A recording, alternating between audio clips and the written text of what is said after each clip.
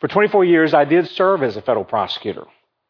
I served with the United States Department of Justice. It was a real privilege to represent you, the people of the United States, in federal court.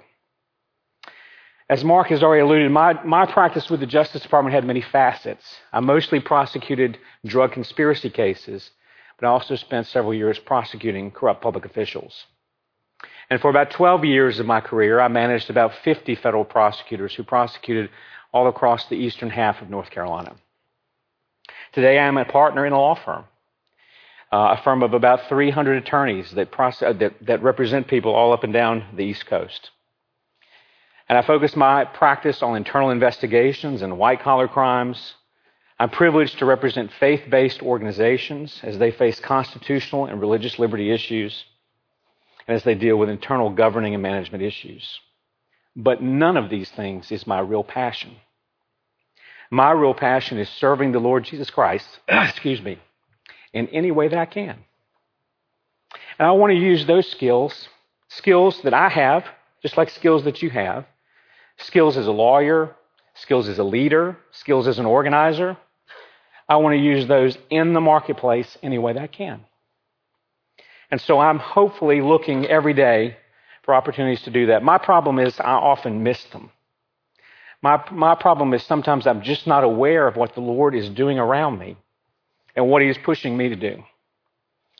Today, I'm not here representing the United States Department of Justice, and I'm not here representing Williams-Mullen, although I will tell you that, like the good marketer I'm supposed to be, their name is going to be all over all the slides that I use. But I'm going to tell you the real reason that name is there is because it's a reminder to me and to you about what we're talking about. We're talking about being Christians in the marketplace. And right now, the marketplace that I'm in is that law firm. And every day, I get up and I go and try and figure out a way to serve the Lord in the context and the framework of that law firm. Some days I come home feeling pretty good about what I've done. A lot of days I come home sure I missed the opportunity. But we get back up the next day and we go looking for that opportunity. You know, the opening statement I made is a little bit of a teaser. I'm not going to talk any more about the John Edwards case. I'm going to talk to you about an opportunity that the Lord brought to me while I was still with the Justice Department. I'm going to talk to you about what has become, other than my family and my church and the Lord, the passion of my life. Several years ago, the Lord brought an opportunity to me that I very nearly missed, and that was to serve Him overseas in the country of Kosovo. Now, I don't know if you know much about Kosovo. When it started, I knew very little about it. Kosovo is in the Balkans. It's landlocked. It's just north of Greece.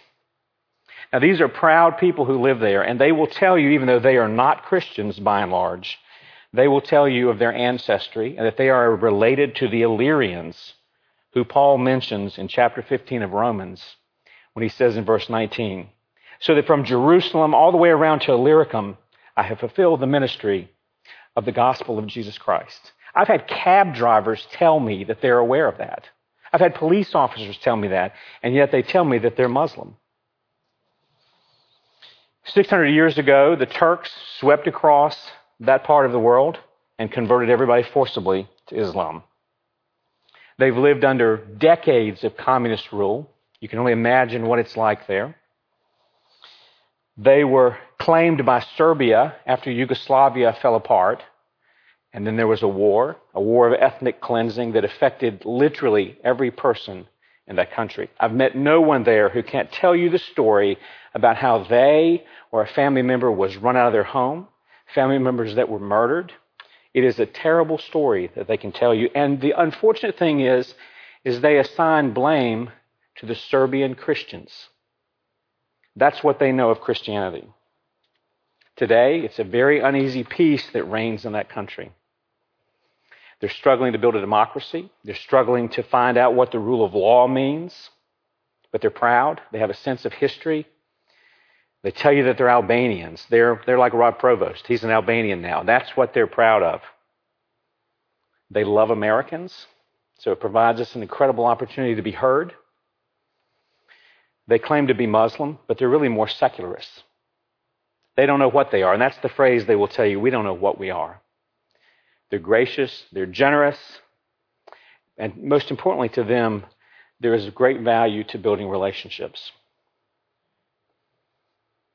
So I want to take you back to August of 2008. I eventually will get back to Kosovo. But I want to tell you what was going on in my life in August of 2008. I was invited to the White House. I was invited to the White House to interview with the prospect of becoming a federal judge. And I got to tell you, for a lawyer, any of you who are in the legal profession, you know that is a big deal. The idea was I was going to be appointed for life as a judge. I had worked at this for about 10 years. I had tried to convince everyone that I could think of who had influence in the political system that I ought to be a federal judge. I was certain I should be. I'd finally convinced one of the political mentors in my life, Elizabeth Dole, who I'd worked for as a young man out of college. She was now our junior senator. And I'll tell you, she's a godly woman. I sat in her office and we prayed about this. And she agreed to move my name forward. And so there I stood at the gates of the White House, certain I should be a judge, took the long walk from the gate into the West Wing, and sat down and was interviewed. We had a great conversation. We talked about all aspects of the law. I mean, they tested my knowledge. They tested my philosophy. We talked in great detail about what it's like to be a judge. As I walked back out that gate, I was certain I was going to be one. You've guessed by now I'm not. But I was certain as I left there that day that I was going to be a federal judge. Now, let me just tell you as an aside, that very same month, I get a call from an attorney who works for me in the U.S. Attorney's Office. And what she asked me was, she said, can I go to Kosovo on a detail for 3 years? I didn't know where Kosovo was. I remember it being in the news, but I really had no idea what she was talking about. And as a good government employee, I didn't care. My only question was, is there going to be a backfill? Is somebody else going to come to take your place because I've got more work than we can accomplish? Yes, there'll be a backfill, she told me. Fine, go to Kosovo. I really don't care. We're going to keep working. But really what I was focused on was I was going to be a federal judge. I didn't much care. I had already lost track of what I was supposed to be doing because I was supposed to be running that office full of prosecutors. And like a lot of people, my mind had already moved on to the next thing. And as we'll find out, it had moved on to the wrong thing. And so I told her, that's fine. Go ahead, apply for the position, go to Kosovo, let me have a backfill. That's fine. But 2008 was an election year.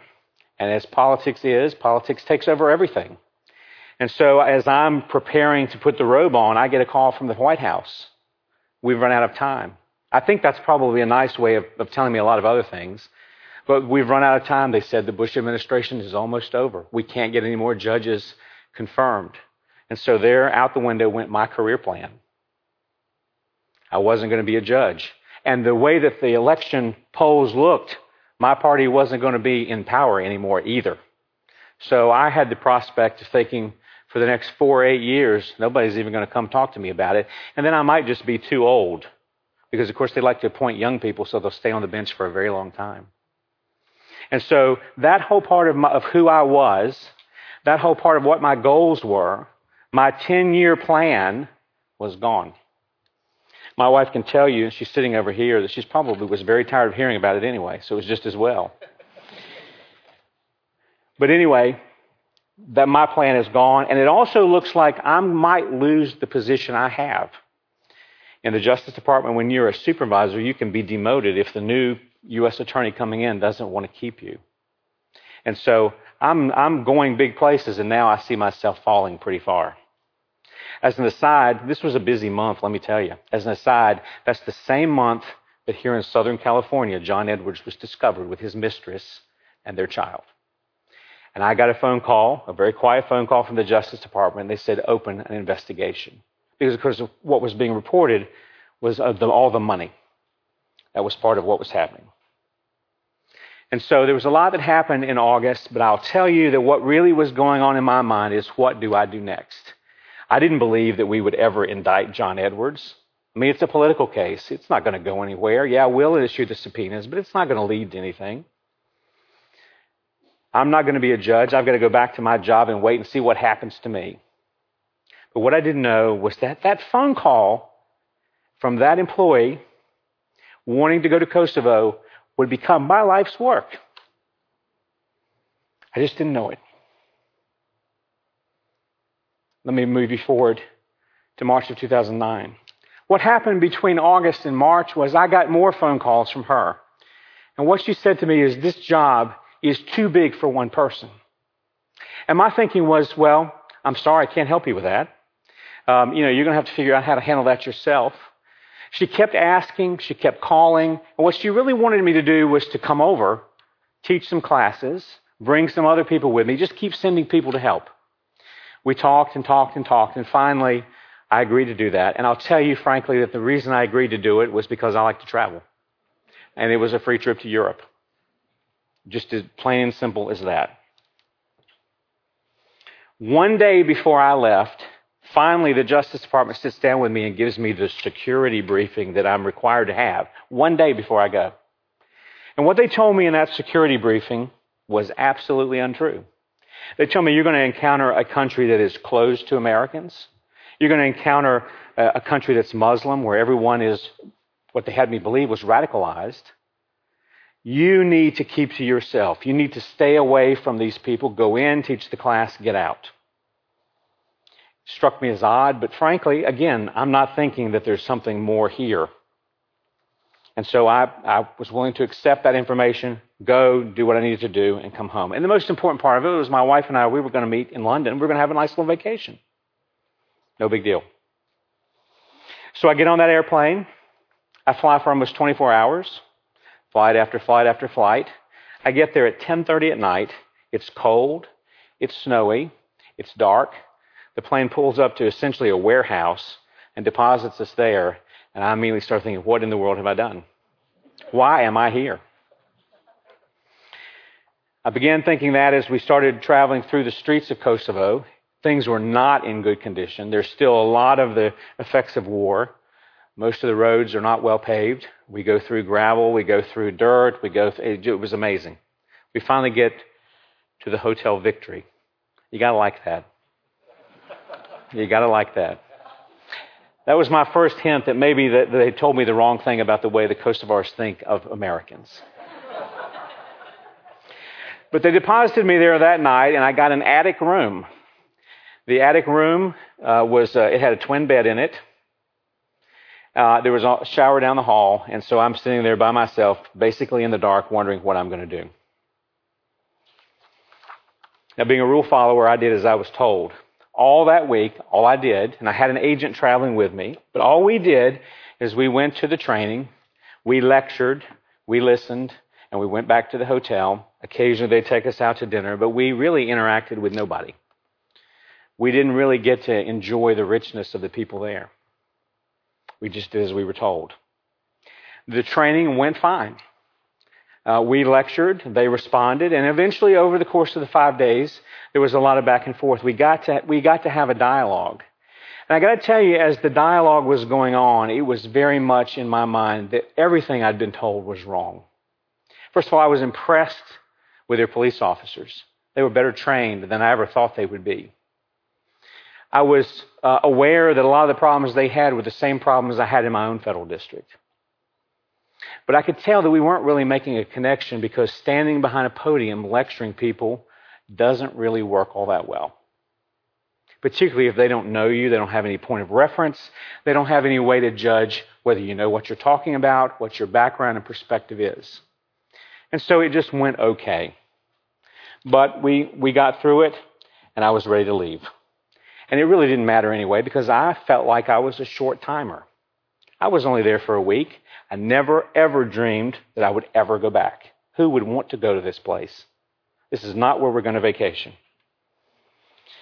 And so it was really a week with no strings attached. And in my mind, the things that I was thinking carried with them the irresponsibility of somebody who's not going to have to do the job. It's very easy to sit and criticize when you have no responsibility for the outcome. And that's sort of where I was. As the week ended, I'm literally packing my bag to go to the airport, and I get a phone call. I get a phone call from the embassy. Mr. Higdon, can you please come by and see us? I had not been invited to the embassy at all that week. I was kept on the other side of the gate for security reasons. Not really sure why, But that was not where I'd been invited. But here, as I'm on my way to the airport, can you come to the embassy and can you meet with our rule of law staff? I don't even know what a rule of law staff is, but it didn't sound good. And I start thinking, as we all do when somebody has called us on the carpet, and I start wondering, have the things that I've said somehow upset somebody? Have I upset the ambassador? Have I upset the other employees of the Justice Department who've already reported back to Washington this was the wrong guy to send? I just don't know what's going on. And so I go to the embassy. I get through security, and it is a place that is locked down tight. You would think the war was going on right then. So I get through security. They take me into the building. They sit me down in a room by myself, and we wait. I wait. And I wait, and I wait, and I wait. And finally in come 3 or 4 people, only one of whom I knew, which was the employee from my own office. And she's not really smiling. They sit down, and I told myself, look, I don't have a lot of time because I'm out of that room. I've got to get to the airport. What is it you need? And they sat down, and they said to me the most amazing things. They said, Mr. Higdon, we have no idea what to do next. We are in this country where there is no appreciation for the rule of law. We've got a government the Kosovo government doesn't know how to function. Prosecutors and police officers don't know what to do. Judges don't know how to rule. What do you think we should do next? And let me tell you something, the absurdity of that question weighed very heavily on me. I had no idea what to say to them. How do you teach people about the rule of law who have no appreciation for where the law comes from? Who have no appreciation about the lawgiver that we all know? How do you teach that to them? And that's what the U.S. Embassy was struggling to answer. They themselves don't know the answer. And I'm wondering, why are you looking to me? I have no idea. This is what I call my Nehemiah moment. Now, I suspect that most of you are familiar with the incredible story found in the Old Testament book of Nehemiah. It has become one of my very favorite sources of inspiration and encouragement. It's become a little bit of an instruction manual for me as I've been and continue to be living what the Lord is doing in Kosovo. Not coincidentally, I was studying Nehemiah in my home during the time period that this trip was taking place. Every Tuesday night at 8:30, about 6 men, we met together. We've been meeting for years. And somehow it had fallen to me to lead the group. Other people had wandered out who had been tasked with that in the past. And really, what I was doing was I was using the resources that our pastor at our church back in North Carolina was providing through commentaries and writings that he would publish. The book we were working through is this book, his commentary on Nehemiah. And if you open it, you will see the writing and the highlighting that I put in there in 2009. And so this was very much on my mind as I was having this conversation. The book of Nehemiah is a memoir. It is the story of a genuine, authentic follower of God who reveals his strengths and his weaknesses, his successes and his failures. He tells us when he's fearless. He tells us when he's courageous.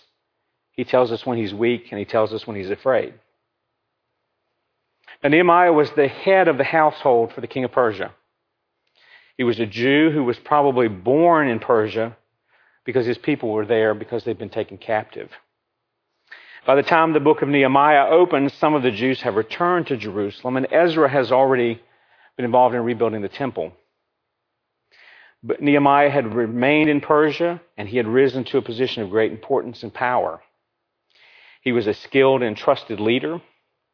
And despite his position as a captive, he had risen to the highest position in the king's household. He was the cupbearer to the king. Now, the cupbearer, I'm sure many of you know this, but the cupbearer position is much more than the food tester. This is the person that's essentially running the king's household. He is determining who has access. He's managing the resources of the household. He's the guy the king is relying on. But he also is at great risk. Because as he performs his duties, the king, who is paranoid, watches his demeanor very, very carefully. If Nehemiah's demeanor changes, something must be wrong. And they were very much in the business of shooting the messenger back then. He must be involved if he knows there's a problem. And so the king would watch him very carefully as to his attitude. The book of Nehemiah opens as Nehemiah receives his brother and some others from Jerusalem. And they paint a very grim picture of the situation in Jerusalem. The walls are still destroyed. Things are not going well for the Jews that are there. We're in desperate straits. The city and therefore God's reputation and work were in disrepute.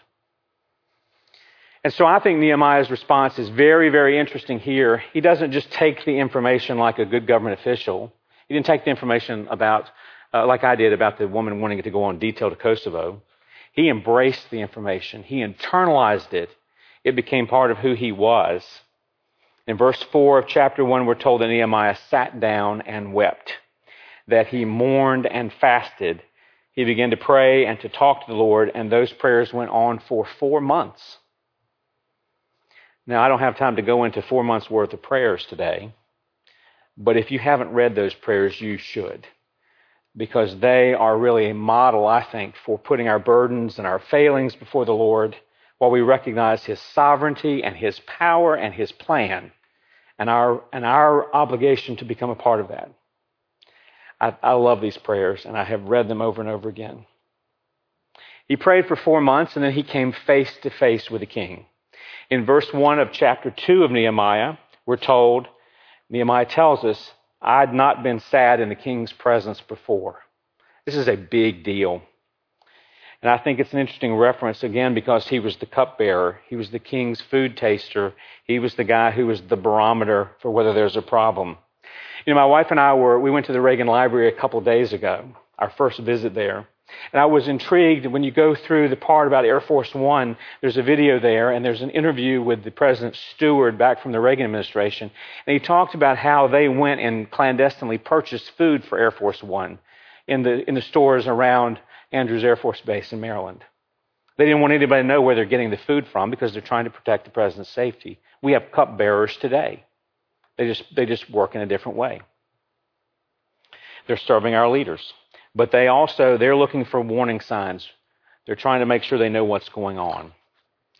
And so Nehemiah, who the king hadn't seen in several months, appears for him obviously distressed and sad.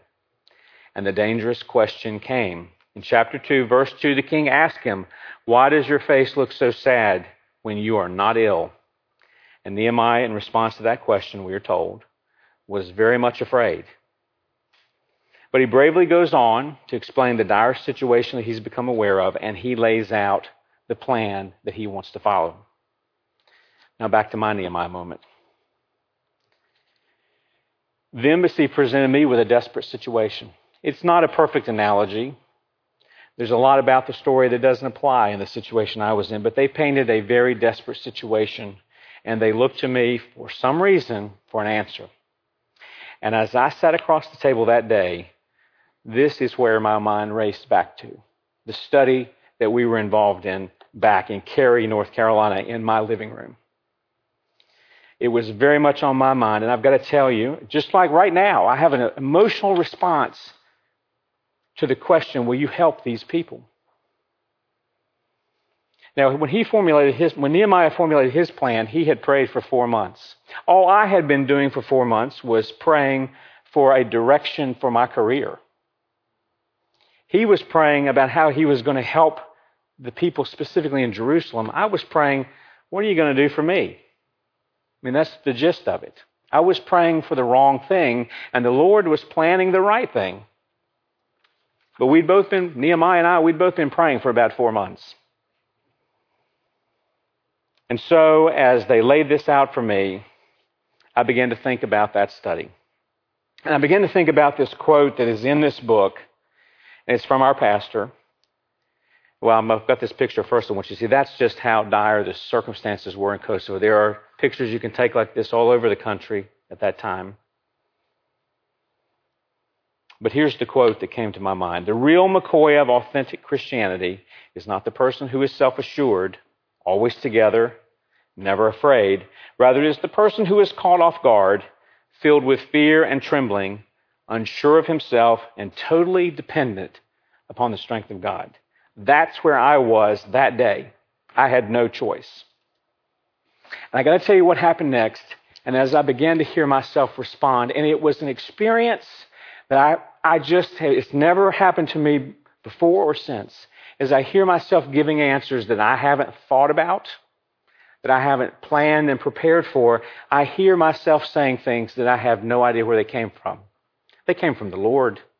He laid it on my heart. The Holy Spirit was with me. And I was very direct with them. I told them, I said, what you're doing here does not work. What you're doing here is wrong. You are putting people from the U.S. Justice Department that is responsible for 300 million people in front of an audience that is dealing with a country that has less than 2 million people. You're putting people from Washington who are used to making policy in front of people who are just dealing with whether or not they can get along. They don't get along because they don't trust each other. They don't know each other, and they don't know you. And so you don't have the right to talk to them. They're not going to listen to you. I don't know where that came from other than from the Lord. But that's what I told them. And I am surprised they didn't toss me out of my ear. I kept thinking as I'm talking, I can't stop myself, but somebody else is going to.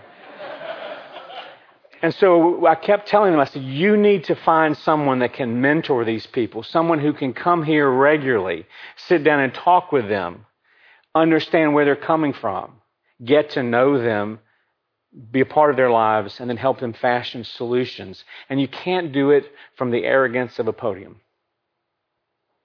And of course, you can imagine what their question was. Will you do it? And there again, I had no idea what the answer ought to be. I was authorized to go to Kosovo for 1 week. I had obligations to 50 lawyers back home, and most importantly, to the United States Attorney for the Eastern District of North Carolina, who, by the way, is now a member of Congress. And so I had no idea whether anything that I promised would I be allowed to carry it out. But I told him, I said, yeah, I'll give it some thought. But I think you do need a small team of people that will come here and that will be involved regularly with these people. So I left there. I got on the airplane. And I got to tell you, the flight from Kosovo to London was a long one, not because it took a long time, but because these questions were heavy on my heart. And I just kept thinking about how in the world would I be able to communicate with people who've come out of a communist system, who don't know anything about the source of the law, don't know anything about the source of truth. How will I add this to my other responsibilities? How will we accomplish any of this? Well, what happened is I got back. I went into the U.S. Attorney's office, and I told him what they'd asked me. Now, I wasn't afraid that he was going to kill me, but I was afraid that I would lose face with him, that I would come in there. He and I had a very good relationship. We'd worked together now for 6 or 7 years. He was the one who asked me to come to Raleigh from Charlotte to do this job. But I thought I might lose face with him, that he might tell me, we don't have time for you to do this. But his reaction was very quick. If that's what you want to do, I'm behind you. Now, I've got to tell you, this man is also a very committed Christian. And I think he had to know that the Lord was asking us to do something bigger than ourselves. And so we put together over the next few years, and let me tell you, there were lots of mistakes, there were lots of false starts, there were lots of changes, but we put together a training system that went on in the offices of these people until I left the government in 2015. We went into their offices, we talked with them, we mentored them, we learned from them, we talked as colleagues and as friends, and it was a slow process. We did not become friends overnight, because I'm going to tell you, they were very skeptical of us at first. There were lots of people who have a vested interest in democracy failing there. They want to go back to the old system. They were very suspicious of us. What do you want? Are you coming back? Are you not coming back? They had lots of questions written on their faces. They wouldn't dare insult me by asking me to my face, but it was just so a part of everything that they were saying to me. But we kept at it. We met with them. We taught differently. We didn't lecture from behind the podium. You'll see we sat. We sat and communicated with them. We engaged in role playing. We engaged in all types of learning opportunities that were different. And if it didn't work, we didn't do it again, and we tried something else. And we just kept at it and kept at it. We introduced new processes that more closely reflect the way we do things in the United States, taking advantage of their high opinion of our country. And so we tried to change the way they think about doing things under the law. Now, I'm not here to tell you that I transformed the country of Kosovo, because that's not within my power. But we tried to do it one person at a time, one judge, one prosecutor, one police officer, one defense attorney. We would talk to them. We would search out those that were willing to listen. And frankly, we would discard those who weren't. We tried to quickly find the people that would be our partners and that would listen. And we found many of them. But most importantly, we became their friends and their colleagues. We got to know them. We went into their homes. I was very interested when Mark was talking about the number of people, the number of students who are from overseas who've never been in the home of an American. I can tell you that is a very important thing to do. We had 40 of them stranded in North Carolina when you couldn't fly back to Europe because of the volcanoes in Iceland. And what I thought was going to be a terrible extra week that I had to host them turned out to be the most valuable experience, and it continues to pay off today because my wife hosted 40 of them for dinner in our home. I got to tell you, I don't know where you live, but I do not have a home that's big enough for 40 people. But we did that because we didn't know what else to do, and it has paid off in amazing ways because they were in our home. They got to know my wife. They got to know our children. And many of them will now ask me how my sons are, how my wife is, every time I see them. But let me tell you, it was not all roses. And this is something that I think we all have to acknowledge. There are going to be hurdles. The enemy is very active. And so as we began to work through this process, there were many, many hurdles. And I don't want to run out of time here, so let me just tell you, there were hurdles. There was opposition from people in the government.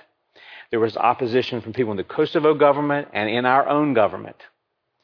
The more success we enjoyed, the more upset they became. The same people who had asked me to undertake this eventually turned on us. One of the key mistakes I made, and I put mistakes in quotes because I would do it again, is every time I went to Kosovo, and I went 21 times, every time I went, I was struck by the fact that nobody in the State Department cared what I was doing. They didn't go with me. They didn't ask me anything about it. They just paid for the trip. I was stunned. And so what I did is that on the flight home every time, I prepared a report so that there was a record of everyone I talked to, what I told them, what policies we encouraged, what techniques we utilized, and I would send it to the embassy, not realizing that every time I did that, it made them mad because they viewed it as a record of their failings. And so they began to turn on us. And they began to make it harder and harder. They began to pull back the money. But we just continued to work at it. Because I've got to tell you, by the time they started doing that, I was so committed, it just didn't matter. And so I really embraced Nehemiah's response. I didn't say this to them, but it became part of my thinking. So I answered them and said to them, "The God of heaven will give us success. Therefore, we, his servants, will arise and build, but you have no portion, right, or memorial in Jerusalem." It didn't really matter what they did. We just kept building the relationships.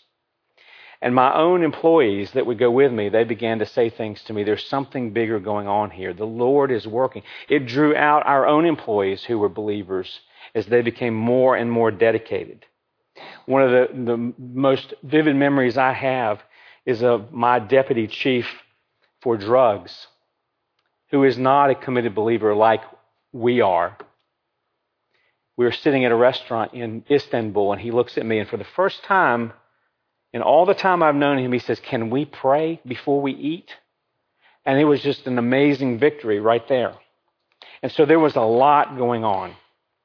Now, I'm going to run close on time, and I want to tell you about 4 things, because these illustrate to me that this is important work, but I also want to tell you this is ongoing work. I'm not here to declare great victory. It wouldn't be my victory anyway. But these relationships are still being built. They're still in their infancy, and they still have to be tended.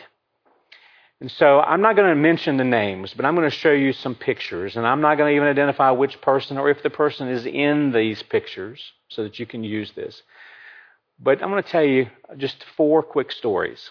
As you can see, we have developed good friendships. And so we've spent a lot of time in social settings, in relaxed settings. These people have wanted to show us their country, their homes. They've wanted to introduce us to their families. I've developed a very close friendship with one of the senior prosecutors in Kosovo. We've become good friends. But he is one of those people that it took 2 or 3 years before he opened up to me about his professional role, let alone his personal life. But eventually, one afternoon, I went to his office, and we had a meeting. We walked across the street, and we met with the chief judge of their district. And then they invited me to go along with them out into the countryside. And it was, again, I've just got to tell you, there are so many opportunities that I have almost missed because I'm tired, I don't want to deal with this, whatever it is. And this was one of those. But he invited me to ride out, and I knew it was going to end up with a 6-hour dinner if I wasn't careful, because they're all about socializing and hospitality. We stop at a monastery. He says, let's go in. I'm thinking, why would these 2 Muslim men want to show me a monastery? We go in, and the monastery has a chapel that is 3 stories high, and there are murals that are painted around it, 3 levels of them. And this prosecutor disappears, and he comes back, and through the translator, he says to me, I don't know where he is. I said, who? He said, I'm looking for the priest. I want him to explain these murals to us. I said, well, I can explain them to you. I said, the first one is the Old Testament, and we talked about that for a few minutes. The second one is the New Testament. I said, the third one is the history of Kosovo. You'll have to explain that to me. But I want to go back to the second one. Let's go over this because this is what I believe. He listened carefully and he said not a word. And we didn't discuss it again for another year. I go back to his office, and I met with this man every time I went to Kosovo. We have become very close. We are meeting in his office. The crowd thins as we deal with various issues. People leave, and I'm left with just him and another translator who I knew was Catholic.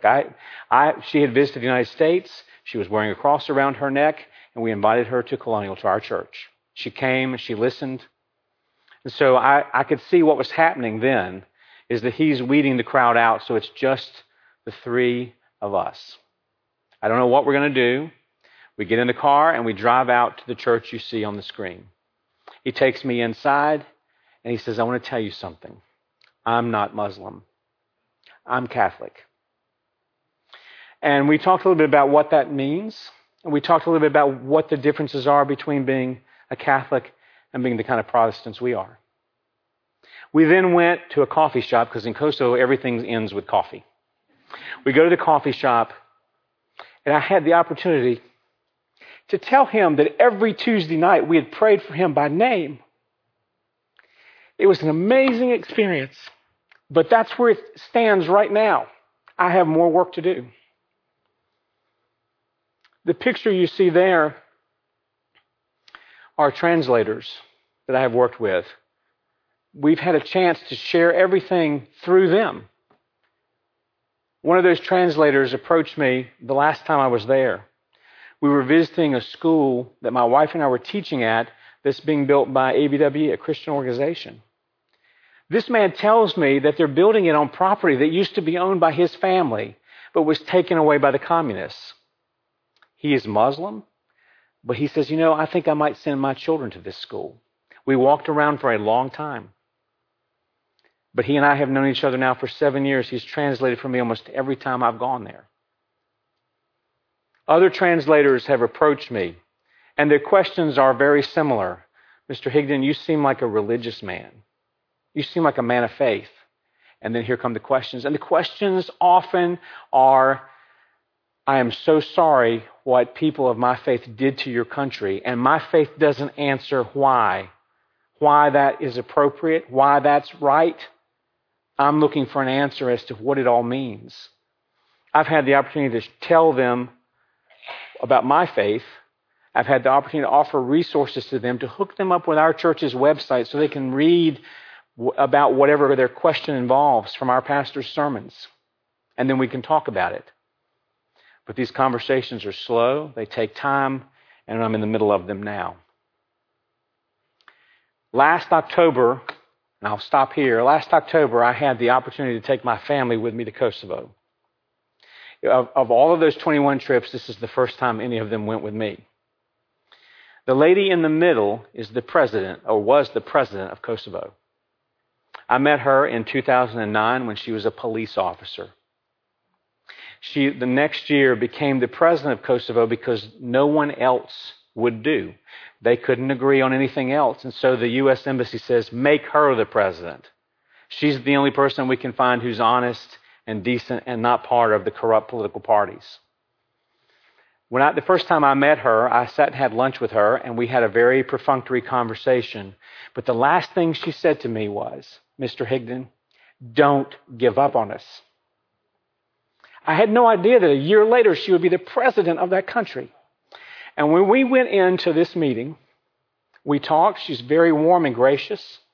And before we walked out of there, I said to her, by the way, we're here teaching at a school. Would you have any interest in going to the groundbreaking of the school? I frankly don't know why I asked her. I have no idea what her faith is. The next weekend she went. And there she stands with the leader of that school, who is an ABWE missionary, her story is amazing. We won't take time for that today. She said to her, and she said to me, religious pluralism is a good sign in this country. We want people of all faiths. I want to help you bring people of all faiths here. Well, I'm only interested in bringing people of one faith there. But I'm going to take her up on the opportunity. I'm going to stop there. Well, I'll show you. That's my son with the Oreo on his face. But we're building more and more relationships. And I've got to tell you that more than anything else in our lives, this is what we talk about. This is what we think about. That's my office in Raleigh with the flags the flag of Kosovo, and because they all claim to be Albanian, the Albanian flag. Those were gifts. And I'm asked all the time, are those still in your office? And I tell them, they're in my office because more than anything else, I think about you all and what we can do to help you. They just don't know the extent of what I want to do. So my experience is still ongoing. And I'm reminded of how much trouble they still have. This was the front page of the Wall Street Journal the week after we came back from Kosovo last time. Someone had thrown tear gas into the parliament because they're not willing to settle things the right way. We still have work to do. We still have a lot to teach them about the source of laws, the maker of laws. But I'm reminded of why we do this, and it's from your pastor here. The only reason we exist is to share the gospel. Otherwise, we wouldn't need to be here. And so I'm very convicted by that. And I am so looking forward to returning to Kosovo and sharing what we all already know with those people. Thank you so much.